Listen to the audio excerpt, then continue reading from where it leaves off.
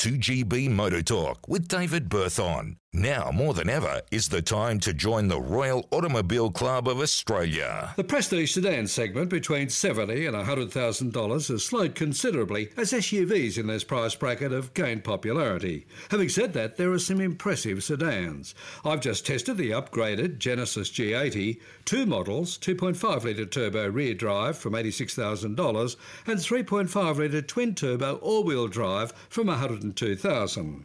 I tested the latter fitted with optional $6,000 sport package, which includes rear-wheel steering and a Sports Plus drive mode. The Genesis G80, a big car of saloon-type proportions, the sport package giving it a more aggressive look with larger, lower air vents, dual exhausts and 20-inch alloy wheels.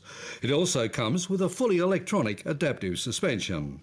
The test car with a $13,000 optional luxury package with a host of driver assist features. Genesis may be relatively new to the luxury segment, but its quality is well developed and convincing right down to the smallest detail. The large grille, very Bentley-like, the badging, almost a clone of Aston Martin. However, this big Korean-built G80 can easily mix it with these high-end brands.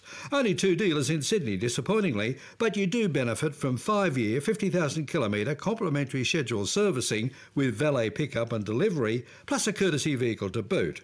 Drive details next. I'm David Berthon.